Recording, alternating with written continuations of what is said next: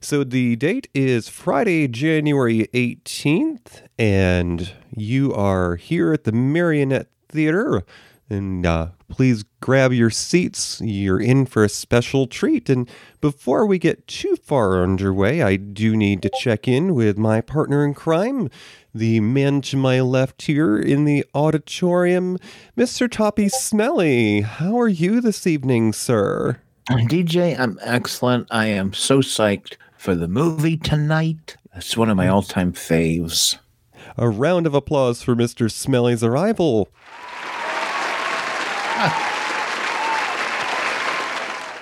Shucks.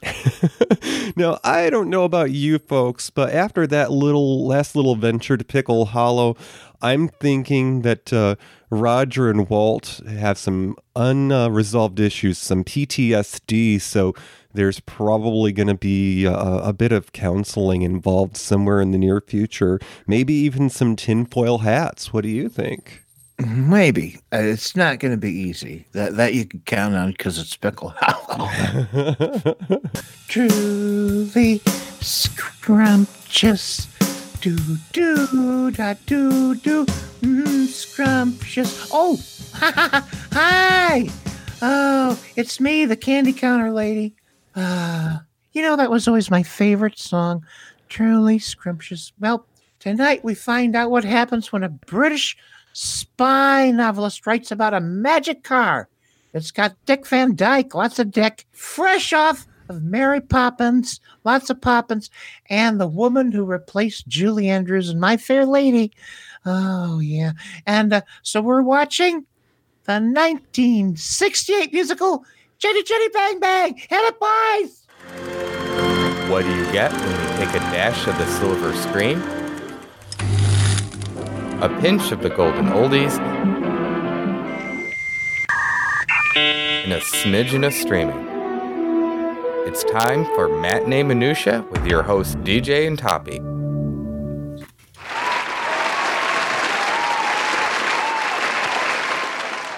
Shucks. So, Mr. Smelly, we have a musical. This is a Matinee Minutia first. I guess so. And we are brought here tonight by a love of film and television trivia, of Hollywood, and all the goings on behind the scenes. So this is not your typical movie podcast. No, sir. This is when we find out what Bette Davis said to Joan Crawford at the lunch counter. You speak of trivia. Yes, sir. That's right. We'll recap the movie a bit. We'll talk about it. But the main part of the show is going to be getting to the trivia behind the movie. Yes, and as we settle into our seats and we just start our roll of the trivia, let's take a peek and see who's joined us tonight. Alrighty. Well, we have our ace number one listener ever, Spanking B. Arthur. That's Matthew Burlingame. He of the Chubb's Gone Wild. Gays talk about gays. No, it's gay sex. And Spanking B. Arthur. He's brought these damn shows back. So he's all over the place. And also, I mean, I don't know. He writes and he does everything. I don't know how he does it all. And we have a lurker in the room, it looks like, or at least they haven't typed anything. It looks like Romo might be in the room. Oh, hi, Romo. Yes. Well, DJ, this movie came out in 1968. What the hell was going on in the world back then? Okay, let's take a gander at the world in 1968, if I can get my screen adjusted here. Okay, it was a busy year, as I recall. So this is the world in 1968, and let me set my timer here because I have a challenge to myself to get this in 30 seconds. Although I'll be happy if it's 60. So, Okay. all right. I don't know. Let's try for 60. All right. So let's up the ante here. I'm going to do this in a minute, folks. So in 1968. On NBC network television, we have the debut of Rowan and Martin's Laugh-In. And that was, of course, the beginnings of many a career, including Goldie Hawn. We also have New York City's Madison Square Garden, that venue where all the basketball games take place, and the concert every now and then. And, of course, a lot of boxing.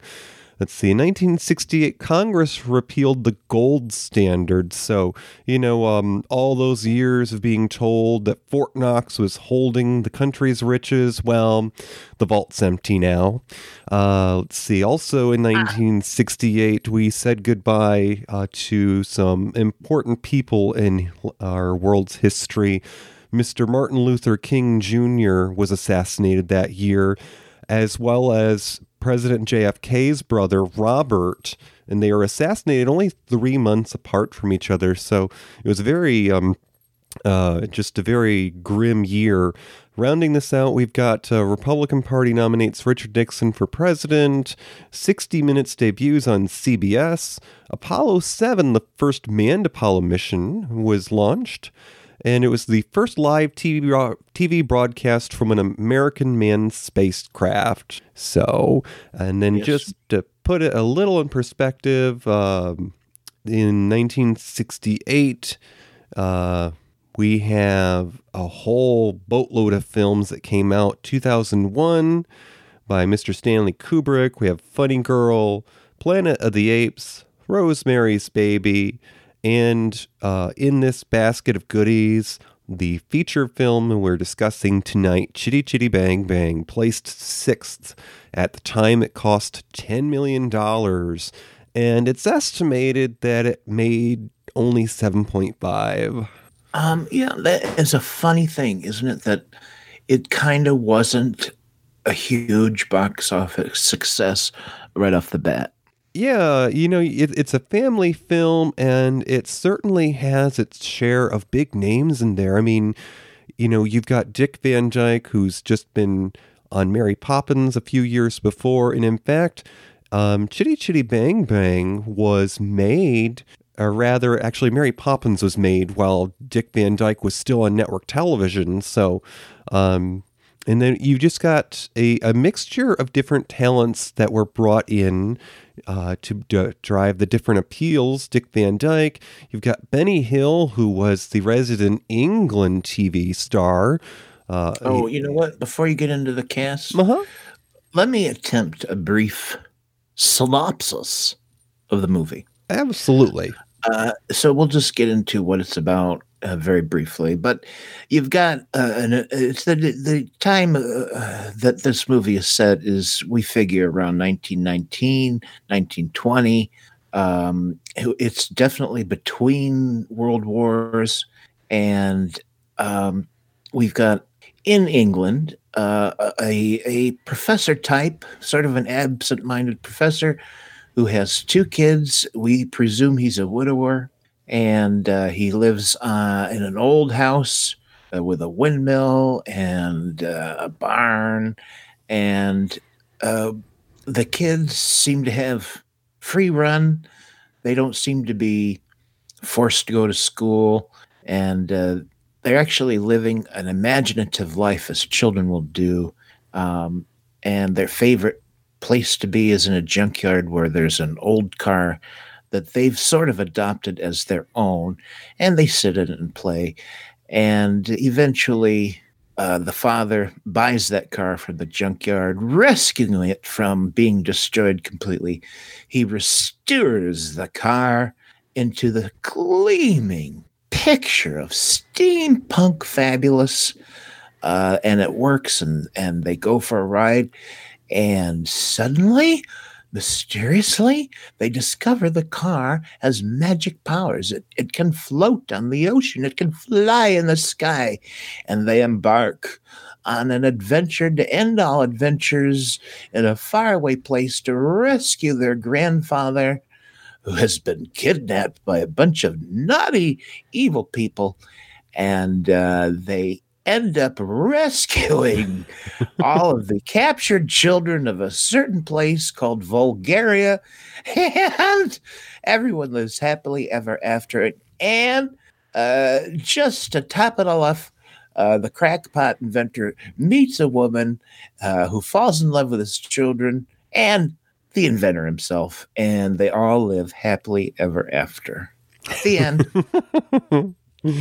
Oh, that kind of reminds me of short videos out on the web of movie synopses that are done with different characters. And one of them is, I think it's Bunnies.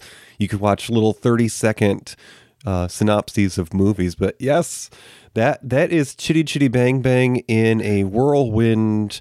Yes, play the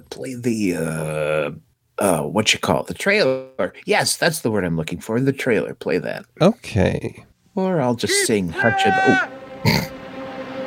This is Caractacus Potts, inventor extraordinaire. Caractacus had a dream. He believed man could fly. At first, it was hard getting his dream off the ground. But Caractacus had faith. And a beautiful sweetheart. 2 charming kids. Truly scrumptious, you're truly, truly scrumptious. Scrumptious as a cherry peach parfait. And an adventurous grandfather. Forward out, starboard out, push with a capital P-O-S-H, push. Then Caractacus invented a fantastic magical car. It floats, it flies, and it carries adventure wherever it goes. Chitty, chitty, pretty, chitty, bang, bang, chitty, chitty, bang, bang, we love you. And chitty, oh, chitty, pretty, chitty, bang, bang, chitty, chitty, bang, bang, loves us too. It took them to castles and palaces and to far-off lands known only in lullabies. And watch your boat from Hushabye Mountain sail far away from Hushabye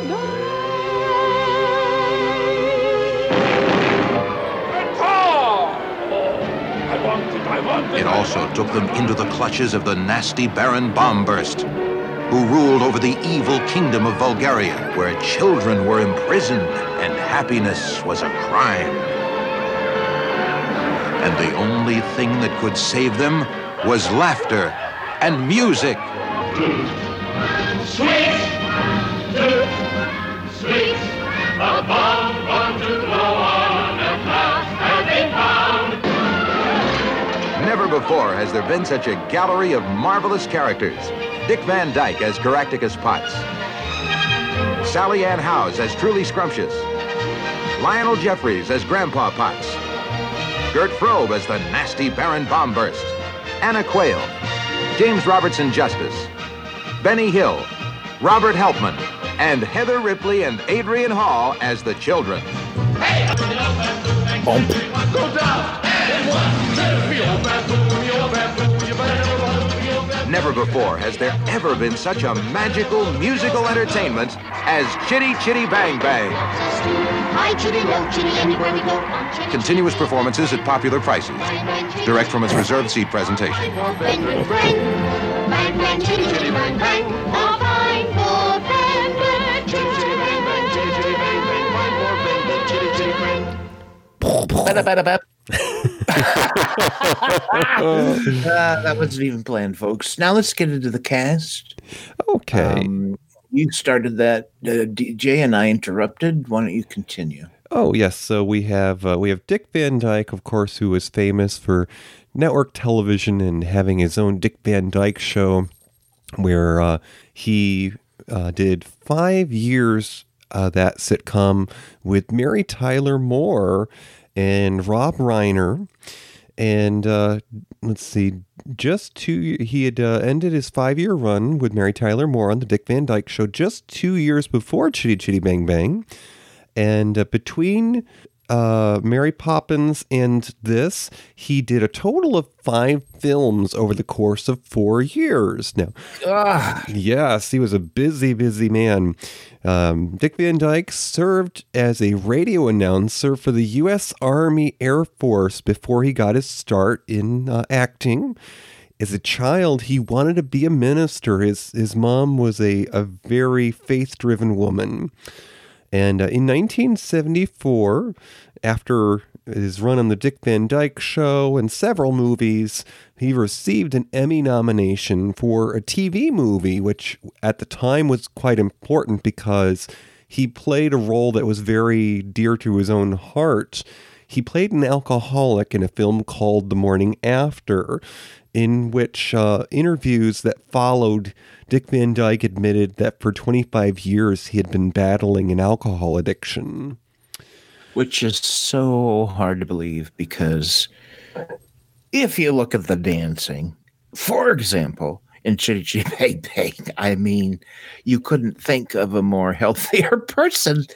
But I guess, he had his demons, that's for sure, and long battle with just drinking way too much. Yeah, and his castmate, who played Truly Scrumptious, Miss Sally Ann Howes. She's an English actress. Now, these days, Miss Howes is retired from public life. There weren't too many years difference between her and Dick Van Dyke, and well, Dick Van Dyke doesn't do many appearances lately, but he did have a cameo in the most recent Mary Poppins Returns that just came out in theaters with Emily Blunt. Now, Sally Ann Howes has dual citizenship, so that means that she can travel to the U.S. and to England. She turned down the role of Eliza Doolittle in My Fair Lady.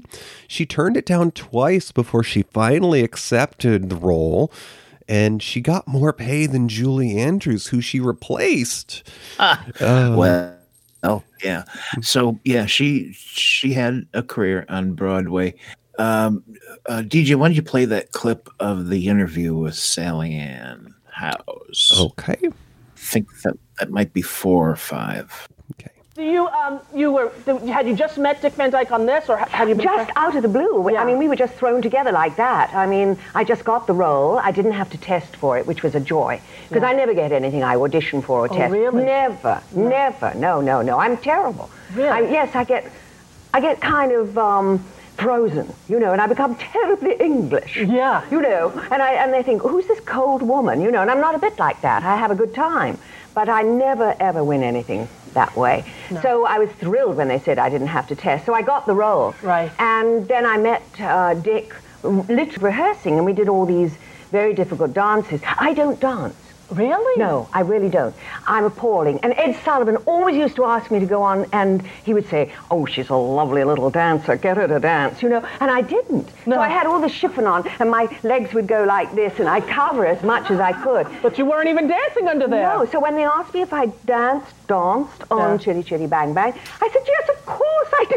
You're a big liar. And so then I had to go to one of the most torturous things in the whole world, with my legs being bent and stretched and everything, to learn how to dance very quickly for that Toot Sweet. Well, that song... All that pain came back when I watched it, That song where you're on the music... Oh, that's my favorite. I have a clip of that. Have you? Yes. It's the most difficult thing in the whole world. I really was very proud of it because each move was on a thing, exactly yes. And I did it on the set. And I was a bit nervous about it going on the set because it was that huge thing with about 150 extras and everything. And they put me up on this little box, and off I went. And I got it in one. In one take? One take. We'll take a look at that one take. It's probably my favorite scene in the movie. Oh, mine too. That was Rosie O'Donnell. Remember she had a show once? Oh, goodness. So, yes, Sally Ann Howes was quite the popular lady on stage and in films. And she was, as she mentioned, a guest on Ed Sullivan. Now, And in that time in the 70s, I want to say, she appeared on Ed Sullivan 4 times. Now, when you're asked back on some of those late shows, you know you're a popular guest because people don't get asked back. And of course, also a testimony to Miss Howe's talent was she was requested to sing privately for 3 sitting U.S. presidents. Well, she had quite the voice. And it was very on display in this movie. She had a couple of solos, and, she says she wasn't a trained dancer, but she certainly was a trained singer. And as it turns out, one of the interesting things about Dick Van Dyke is he says, I wasn't a trained singer, and I wasn't a trained dancer. Choreographers, hey, we're going to work with you. We're going to, you do some screwy things through their body, and we're going to take that and run with it and make something out of it. And they did. And you'll notice his most laborious dancing scene is Me Old Bamboo. And, for like a minute out of that number, he's not even in it because the chorus takes over for a whole minute and you don't even see Dick Van Dyke. But still, I mean, he's in it. He moves great. He looks great. And he says, he admits that damn number just wore him out. That the choreographers just really, took it to the limit. It took him to his limit. And I think he's very proud of what he did with that. Well, and I would say that's a testimony to the talent of some of the, the production team there, because you could certainly have somebody come in who's a professional dancer and, they just put it in their head of what this number is going to be like. And sure, maybe one take is different from the next. But when you've got a team of people that work around somebody's abilities and make them look good, now that's movie magic. Mm-hmm. And, speaking of that, and you had mentioned it yourself, that Dick Van Dyke admitted that he was not a trained dancer. And of course, some of the most athletic scenes were like the one at the bazaar, the Me Old Bamboo song. There was a scene in the film, and you mentioned this on the Smellcast when we did our commentary of watching the film, that there was a long scene in the candy factory. They were dancing around with the carts and demonstrating Mr. Potts's new candy invention that whistles. And Dick Van Dyke actually ended up hurting himself in that number. They were twirling around in the cart and doing backward kicks. And in one of the making of documentaries, he mentions the fact that he landed and he felt something go pop. And for the next few days, perhaps a week or two, they had to shoot around him not being able to, dance and gyrate like the Candy Factory people. Yeah, that was probably their highest choreographed, most complicated dance number. It's beautiful when you watch it. It's done in about 4 to 5 very long takes. And when they get to the point where Dick Van Dyke is grabbing a tray on wheels, a cart, and he starts twirling around, you can see the strain on him where he's it's not trick photography. He's really whipping that thing around. Oh. And then he jumps on it. Yes, I was going to say, that's the thing that sticks out most in my mind is knowing that he admitted that he hurt himself during that routine. You wonder if they had other takes that they spliced together, because he's standing on top of that cart. And I'm like, if the man just pulled a muscle, I don't think that any amount of adrenaline in the world would keep me upright. Yeah, seriously. Let's see. I want to get back to the chat room because there's some things that Spanky's been saying. Mm-hmm. And he says that I think that Me Old Bamboo reminded of possibly of some of the rooftop scenes in Mary Poppins. Oh, yes, very much so. It was a bunch of, not plain clothes, but, everyday working class people, I guess you might say. And, the bazaar there, that was everyday people that were going there. I mean, we saw our share of kind of fancy people in Chitty Chitty Bang Bang. You've got Truly Scrumptious, who when we first meet her, she's coming to or from her dad's office, and she's got that hat with the veiled ribbon, and she's got her I guess you might call it a frock on, and her car even looks like it's been freshly, cleaned because there's not a spot on it. And, I think it even had white walls. Yeah. But that was one of the cute little things is that when the inventor's kids are introduced, they are wearing tattered clothes. Their faces are smudged with dirt, and they run into Truly Smunches. They run into Truly Scrumptious, who is, about as clean and spring day-ish as you could be. I want to welcome in the chat room. I'm so happy to see her. It's Cronehaven. She's dropped by. Oh, excellent. And we'll have a new tradition here that anyone who is new to our audience here will get a round of applause.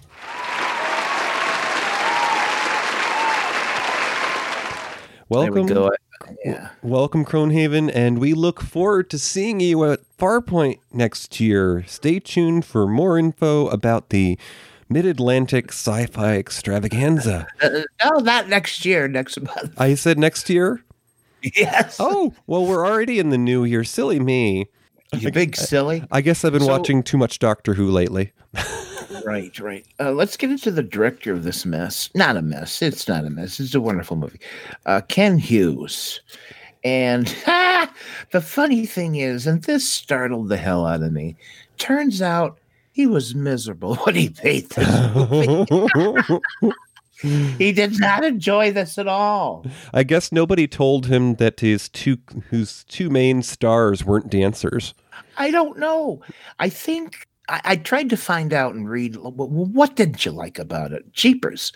And apparently this was his first and I think only musical.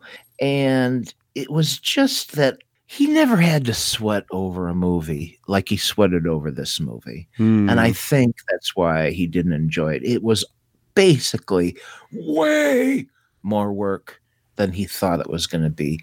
And as a result, he just wasn't prepared to be that dedicated. And I think he did his job. I mean, no one had to step in and take it over for him. Mm-hmm. And so he succeeded, but he just thought,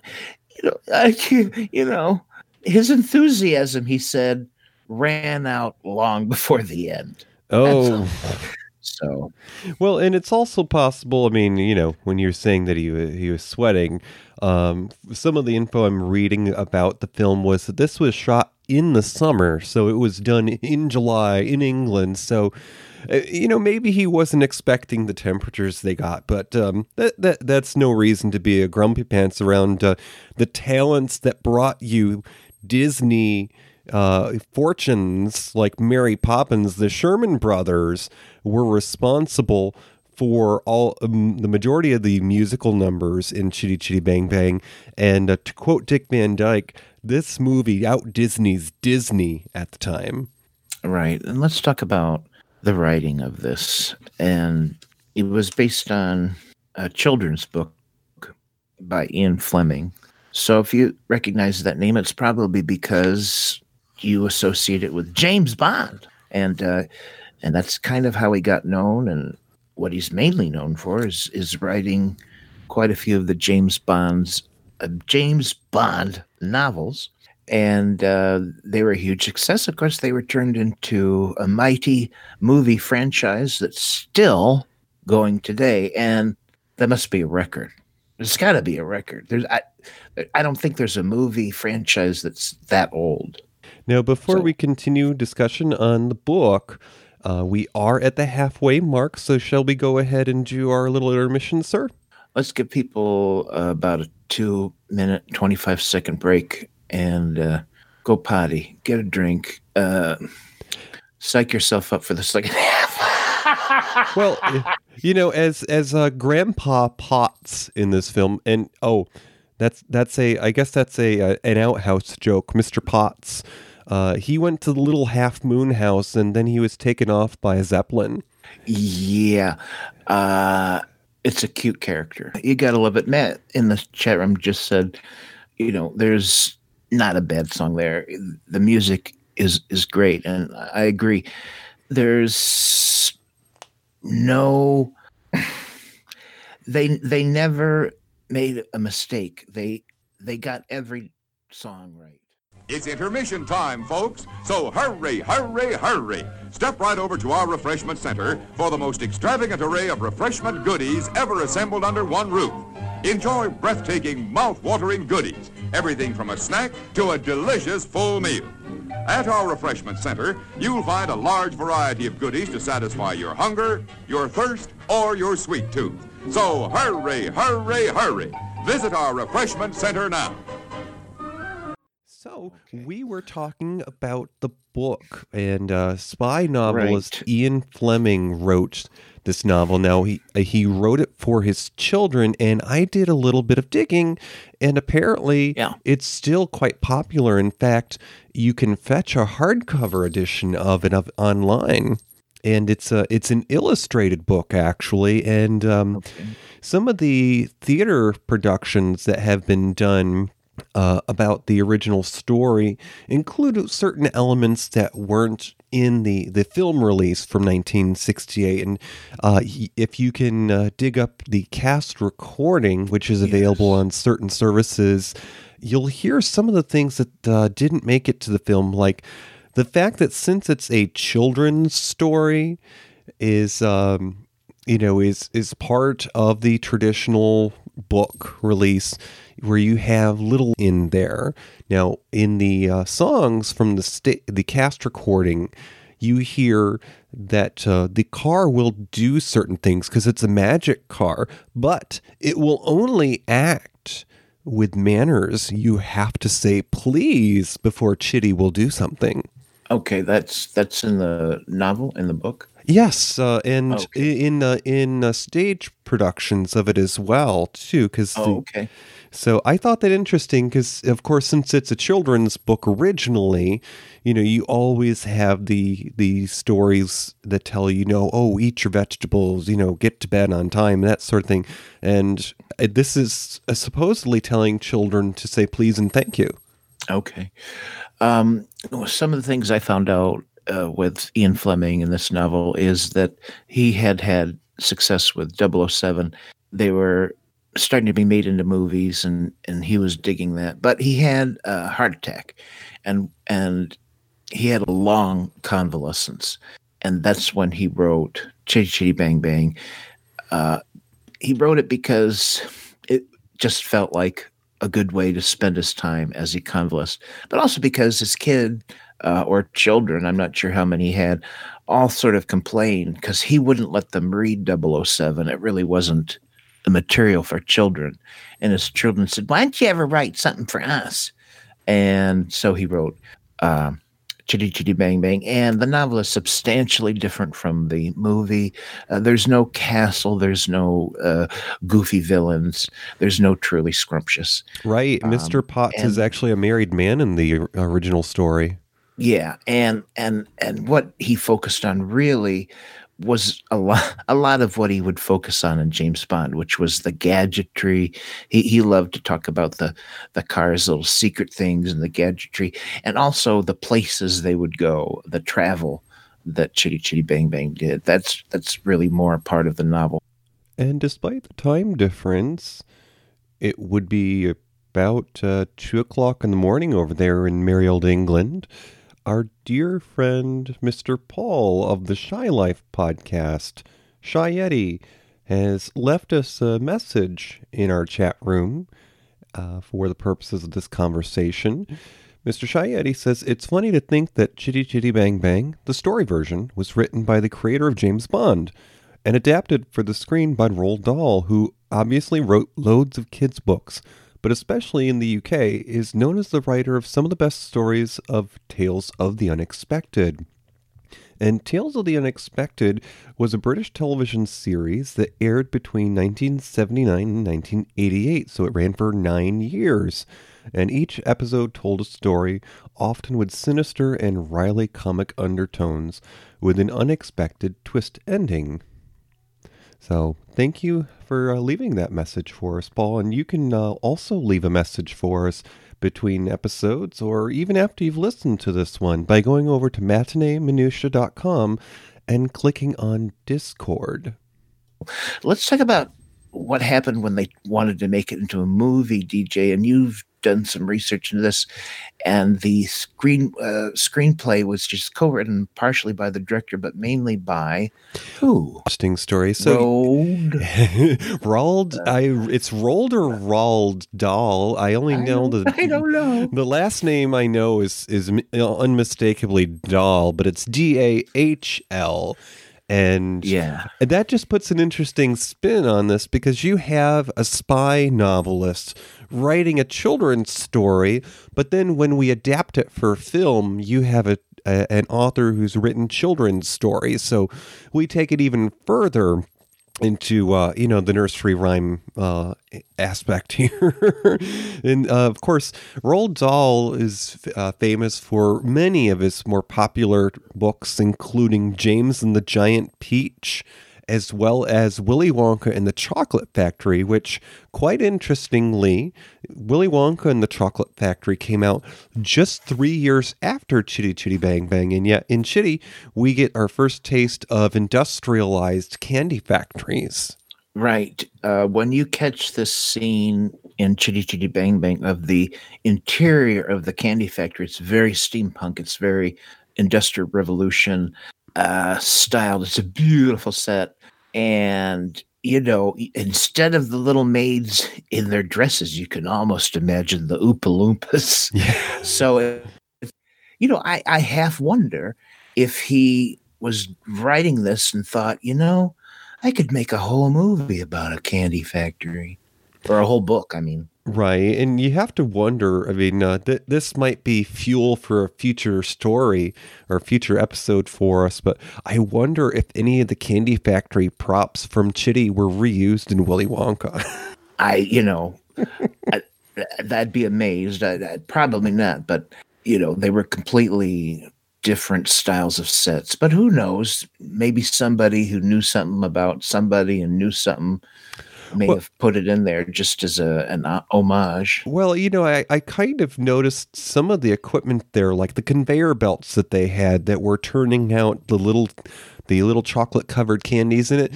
For lack of a better term, it looked like an old style typewriter where the fingers were lifting for the candies coming out on the conveyor belt. Now, I seem to recall there's a scene in Willy Wonka that stuck out in my head, and it looks like a machine like that. But, I've been wrong before. I don't know, maybe. I don't recall it myself. Now, the folks in the chat room, Cronehaven and Spanky, Matt Blair and Game, they're going to get a kick out of this. So, DJ, when you and I were watching this together, towards, I don't know, after the intermission of the song, there was a melody that kept appearing, and we recognized it, and we weren't sure what it was at first, but we quickly recognized it as the damn song Big Fatty plays at the last day of every month, and we heard it, and I said, that's the song, right?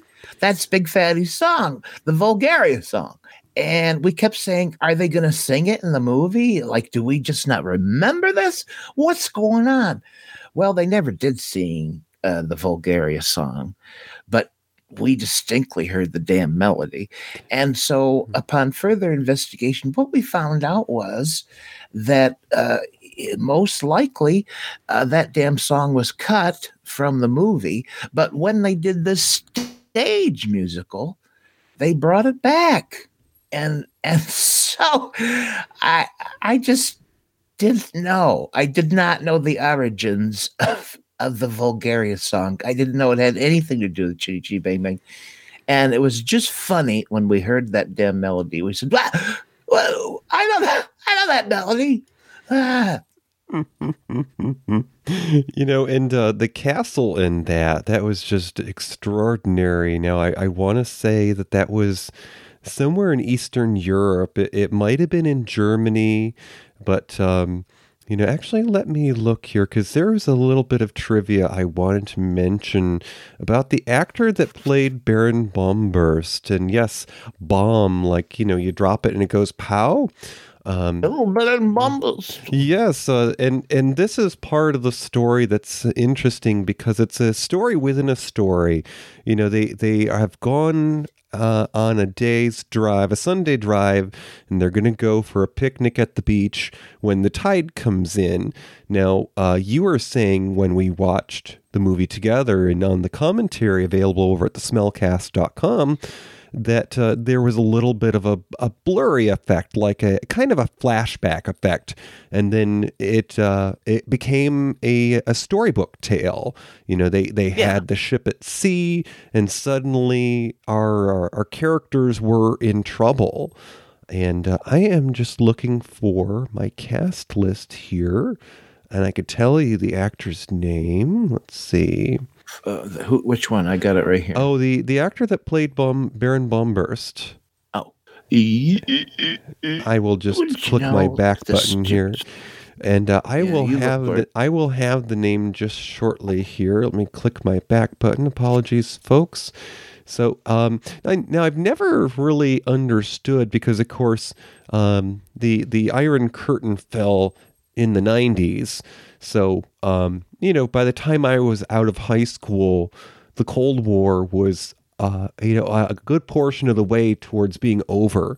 So I never really understood when Germany was divided into East and West, how is it that Berlin was East and West, but what you thought would naturally be the communist side, the side facing Russia, was actually the democratic side? That's the goofball way the powers that be after World War II carved things up. I mean, that's really all that amounts to, is there was just a lot of carving up after World War II. Let's see. I've almost got to that part here. Let's see. So... Well, while you're looking for that, I've got a little more trivia. Sure. What? I was just going to say, speaking of Julie Andrews, Truly was originally offered to Julie Andrews. But she declined. So she had first dibs, I guess. They thought of her, and that's natural because the two of them had just done Mary Poppins.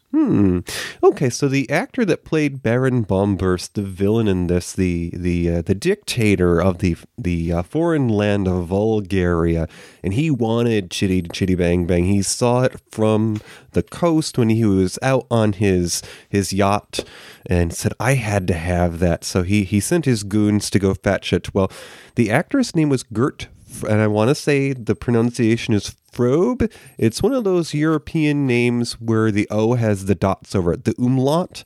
Yeah. Mr. Frobe actually was of German descent, and he was from the part that was, I want to say, communist Germany during the Cold War. And for a long time, there was quite a bit of opposition to the films that Mr. Frobe was in, because in his youth, Mr. Frobe was a member of the Nazi Party.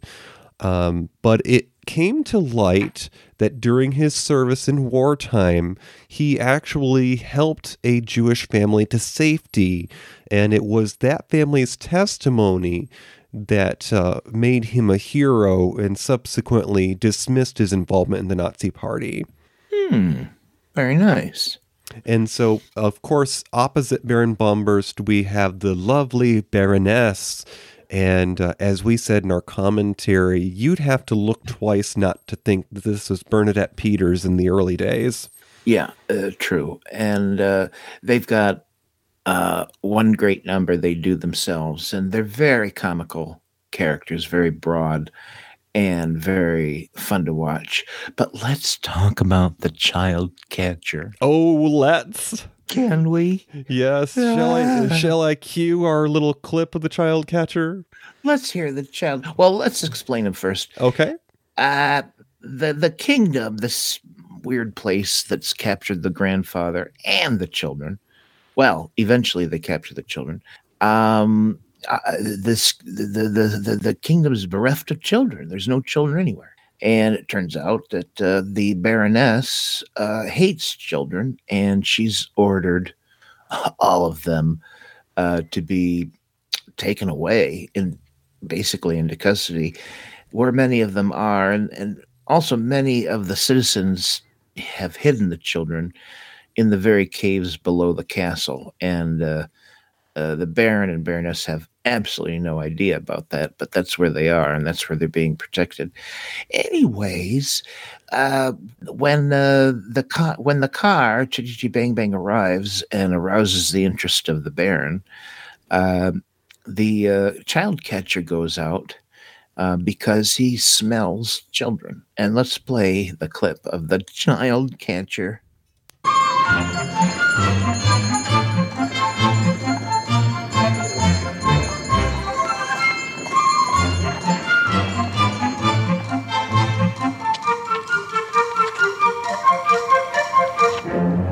Here we are, children. Come and get your lollipops. Lollipops. Come along, my little ones. Lollipops. Ice cream, chocolate, all free today. Listen. Come along, children. Lollipop. What's that? Children, where are you? I know you're here somewhere. I've lots of lovely goodies for you. And all free today. Cherry pies, cream puffs, ice cream, treacle tarts. Treacle tarts and ice creams and all free. Come along, kitty winkies. Come on. But Jeremy, Trudy said we mustn't. We just need to get Trudy some as well. Come on. Oh, ew. Anyways, that is actor Robert Hempman. And he, had a wonderful time playing the child catcher who had a prosthetic nose that was very long. And he was dressed all in black with a black top hat. He was very, weird. And the fact is, he was a ballet dancer. And so with that music, that he's prancing along on the set with great agility. And, he worked that into his character. And also, Dick Van Dyke had a story about him in that there was an accident when they filmed the end of the scene when the children were put in a carriage and then the horse rode off with them, and Robert Hepman was driving the carriage and it accidentally overturned. And Dick Van Dyke claims that Hepman was able to swing out of the carriage and literally skip across the crashing vehicle. And Dick Van Dyke claims that Hepman did this with incredible grace. Ooh. And much like a dancer, he just sort of, if you can imagine it, just sort of somehow stepped just where he should as the cart was rolling and ended up standing on the road perfectly safe. And he had 8 more lives to spare. I guess so. Now, speaking of Mr. Helpman, he was quite the creepy character. He was supposed to be the sort of the truant officer of the kingdom. Earlier in the movie, we talked about the kids skipping school, and this is a man who was basically the truant officer, but his role is just to grab all children, basically. But the actress who played the daughter in this film, Jemima, her name's Heather Ripley. Of the 2 that played the children, she's the only one who actually continued acting after this film. Now, her name is Heather Ripley, and in an interview, she revealed that despite the creepiness of the character, Mr. Robert Helpman was actually a very nice man. In fact, she said that the only thing scary about him was that nose. Mm-hmm. Oh, I can imagine. I can imagine. I also just read a little bit just now that Heather Ripley, the little girl, said more recently that she had no idea that Dick Van Dyke was an alcoholic when the film was made. So clearly that didn't affect the movie. As a matter of fact, the director, coincidentally, the director couldn't stand children, and he was very awkward around children. And as a result, he was very hands off with the children. And both the actors that played Truly Scrumptious and Cracticus saw this, and they took it upon themselves to keep the children at ease and become friendly with them, and try to get the best performance they could out of them, because neither one of the kids had experience in anything before they did this movie. And it just, it's just weird that both Dick Van Dyke and the woman, just forgot her name. Sally Ann House. Yeah, both of them realized, okay, I guess it's up to us to really make this work. And they did it by spending time in between takes, just being with the kids and, really developing a relationship. So it's kind of impressive that the girl would say much later, I had no idea he was drinking. Yes, and there are a lot of veins to the story of this for those times. This is a period between World Wars I and II, and you've got the grandfather who's a little eccentric, but of course his son isn't very far off because he's the crackpot inventor. But nowadays, we would think back to the mannerisms of the grandfather as somebody who's suffered, a wartime trauma, post-traumatic stress, or shell shock.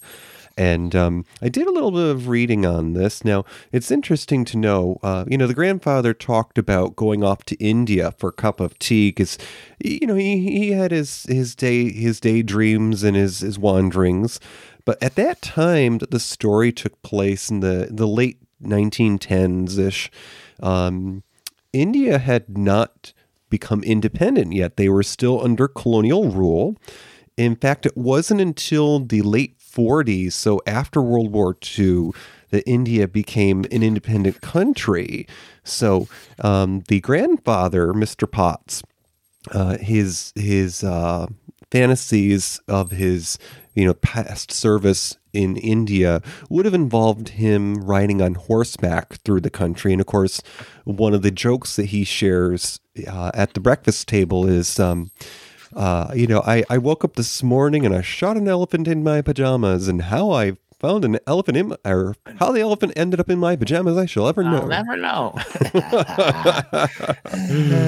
But yes, just a terrific character. And it's interesting to know that the actor that played the grandfather, Mr. Potts, he was only 4 years difference. Mr. Lionel Jeffries was only 4 years difference from Mr. Dick Van Dyke. So certainly his receding hairline helped to present that ruse.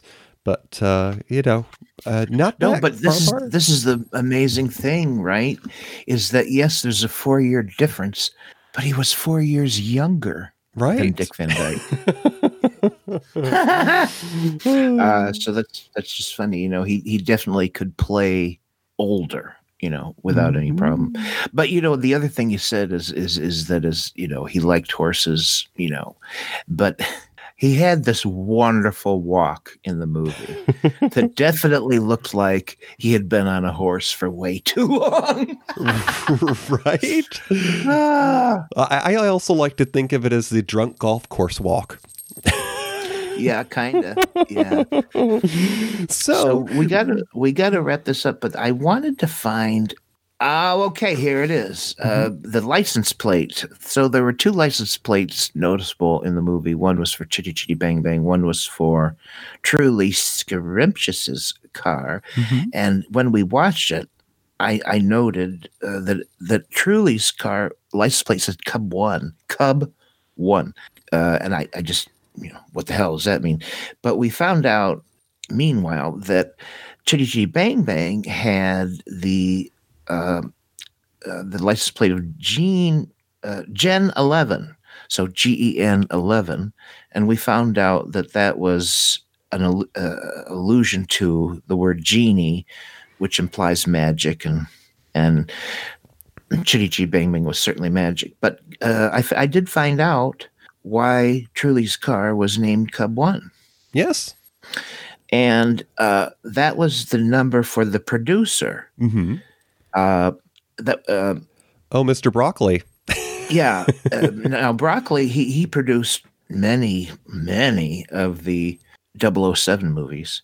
And as a matter of fact, this was really an unusual movie for him to be involved with, but he was. And it turns out that Albert R. Broccoli, his nickname is Cubby. Mm-hmm. So it was in reference to the producer's nickname, Cub 1. Now, we normally finish out our program by our thoughts on how we felt about this movie and whether or not we'd own a copy. But before we do that, I was just going to mention a point of fact. So 1968 was the year this film was released. And as I mentioned in the history of the U.S. at the time, we said goodbye to Mr. Martin Luther King, Dr. King, that year he was assassinated. And I'm just reading on social media that if Dr. King and Anne Frank were both still alive today, they would be the same age as Barbara Walters. Wow. So, Mr. Smelly, I'd like to ask you a question. If you were trapped in the woods, if you were off the grid, if you were escaping from civilization, would Chitty Chitty Bang Bang be in your overnight bag to watch? Well, I think for the first time on this little shoe, this movie wins a place in my little grab bag. I would take this along with me. Excellent. And I, too, would have to say yes, because anytime I could watch something that has sing-alongs and youthful energy, it's a feel-good film. And if I'm going out to the middle of nowhere to be off the grid, I want to feel good. Sure. And this is a feel-good movie. It's wonderful. Spanky in the chat room said he saw it about a year ago. Although I guess he didn't get all the way through it, but it's I mean, I'm an adult and I watched it and I loved it. And I certainly remember loving it as a kid. And on that note, there, I was going to say, we've mentioned off the show before that, you don't have to have kids or necessarily even want kids to appreciate a children's story. Because you think to yourself, what would I say to my younger self if I could travel back in time? What kind of advice would I give? And this just plays right into that. A lot of these stories that we might have learned or watched or experienced as a kid definitely could do with a revisit, because there's all sorts of innuendo and humor that you don't understand until you're an adult, and then you see, the chemistry that the parents have in this film, for example, and the daughter who's trying to live up to her father's standards. He runs the candy factory. So, Toppy, yeah. I'm going to go ahead and get that magic bag of coins out. Let's warm up the machine here. Okay.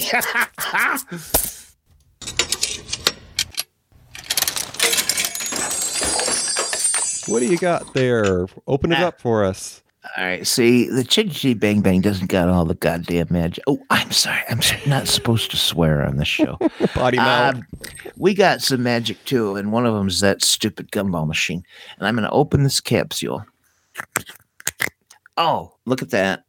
The next thing we are going to be doing is a 1990s television series. I liked it. We'll see if anybody else does. It was called The X-Files. Oh. Yay. Yeah. Oh, my goodness. Now, Matt just said, is it V? Is it V, the miniseries? Oh, why didn't I pick that? Why didn't I pick that? I love that stupid show. Well, don't blink, and we'll figure out something for repeat guests in our audience here. So, we are at the top of the hour. We're going to go ahead and say good night, Gracie. Good night, Gracie. Our next episode is going to be in 2 weeks. It's going to be on Friday, February 1st, and we will be discussing the 90s. I guess it's kind of an occult TV show, The X-Files. Yeah, it plays with the occult, and it's also has cult status. Anyways, that's next time. We were super happy to see Crone in the chat room, and thanks again for Matt Burlingame for showing up once again. We're always happy to see him. Okay, and just a advance notice for those of you listening. If you stick around, we may have a special guest in the works for our Valentine's episode. Shh. Shh. A gentle breeze from Hushabye Mountain softly blows o'er Lullaby Bay. It fills the sails of boats that are waiting to sail your worries away. Thanks for tuning in to Matinee Minutia. Our show is live every other Friday night at 8 p.m. Eastern. Stop by univazpods.net, click the tower for streaming audio, and enter Discord for chat. Follow us on Twitter at Matinee Minutia. Question for a topic? Email us at matineeminutia@gmail.com. And of course, you can visit our website at matineeminutia.com. I have a voice. I have a voice. You have a voice. You have a voice. We have a voice. We have a voice. Unique voices in podcasting. univazpods.net.